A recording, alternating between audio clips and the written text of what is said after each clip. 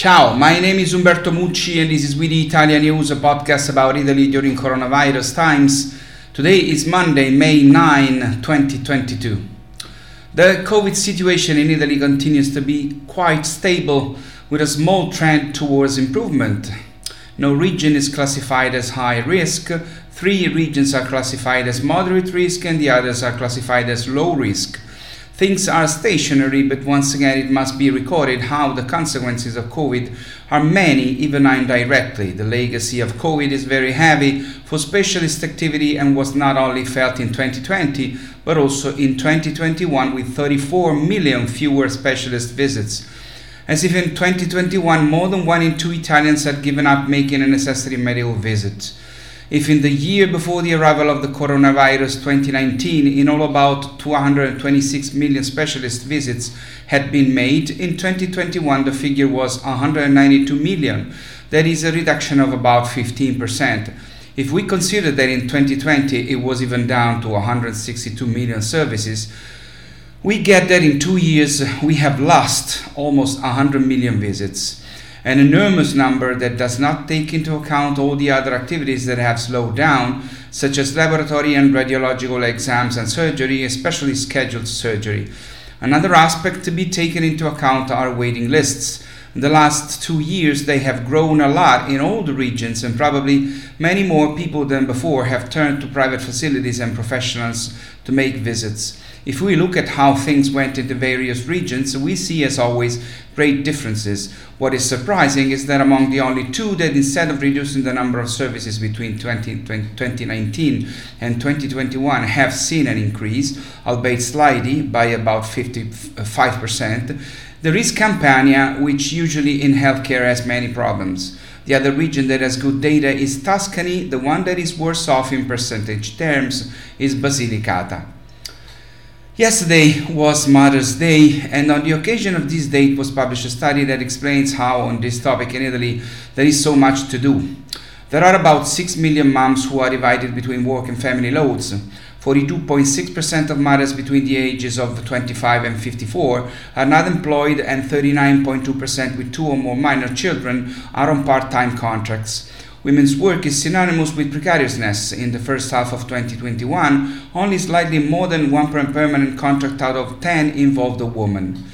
The study also explains the value of the Italian regions where being a mother is more or less simple, with the northern regions at the top and those in the south, though lower in the ranking, recovering at least in the area of early childhood services. According to the study, in Italy, mothers are continually searching for a balance between family life and work, often without support and with an important burden of care, aggravated in recent years by the pandemic. In fact, women are choosing motherhood later and later. In Italy, the average age at childbirth of women reaches 32.4 years and are having fewer and fewer children. 1.25 is the average number of children per woman in Italy. In 2020 alone, more than 30,000 women with children resigned, often for family reasons and also because they were not supported by services in the area, which were either lacking or too expensive, such as nurseries.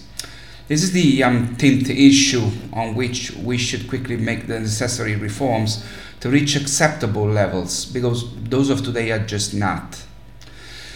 There are 5 Italian destinations including in the 2022 ranking of the 40 most beautiful beaches in Europe, drawn up by the British newspaper The Guardian. Each of these locations has its own character. The choice is articulated. They range from the Riviera del Conero in the Marche region to Sperlonga in the Lazio region, from Punta della Suina in Salento, which is a part of the Puglia region, to Calamosche in Sicily and Sacolonia in Sardinia. All beautiful places. I strongly encourage all of you to visit.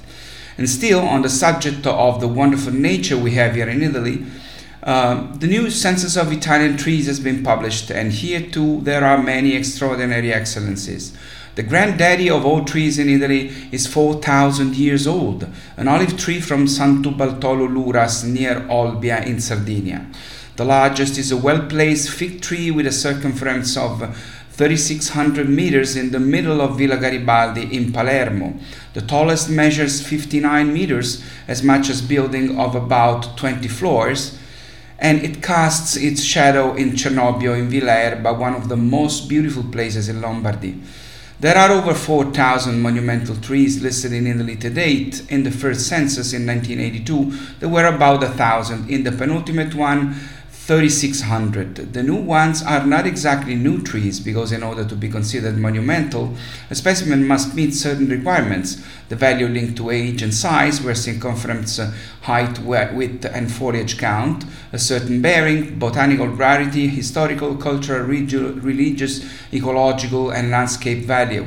They increase because there is someone who looks for them, finds them, and discovers new ones every day.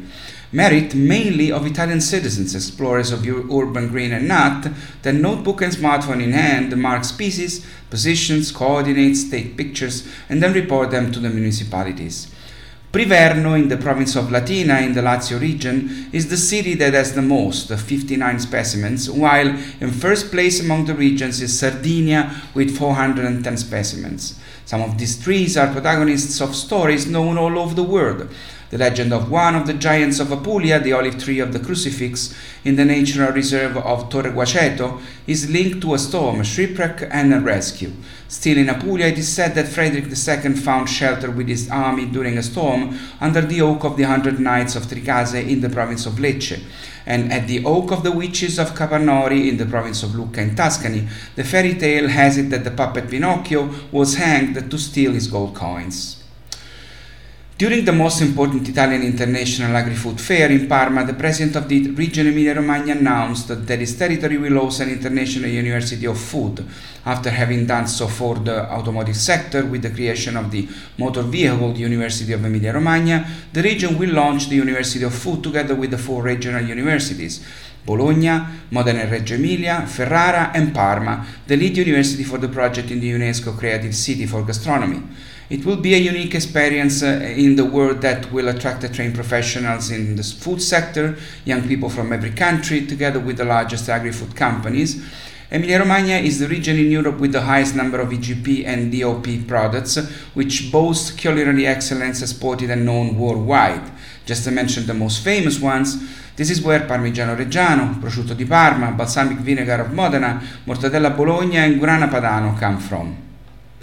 The annual ranking of the most influential countries in the world of culture has been published. Italy is first as culture influencer. According to the words of the report, that means that Italy is the first among the countries that command cultural influence, often synonymous with fine food, fashion and easy living.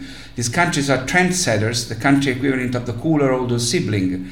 Their products have that certain je ne sais quoi that makes them fly a little faster off the shelves. Their music, television and movies are absorbed by other cultures, becoming part of a wider global conversation. These countries are leading the way in art, fashion and entertainment. And the most important country among these ones is Italy. France is second, the United States are in third place.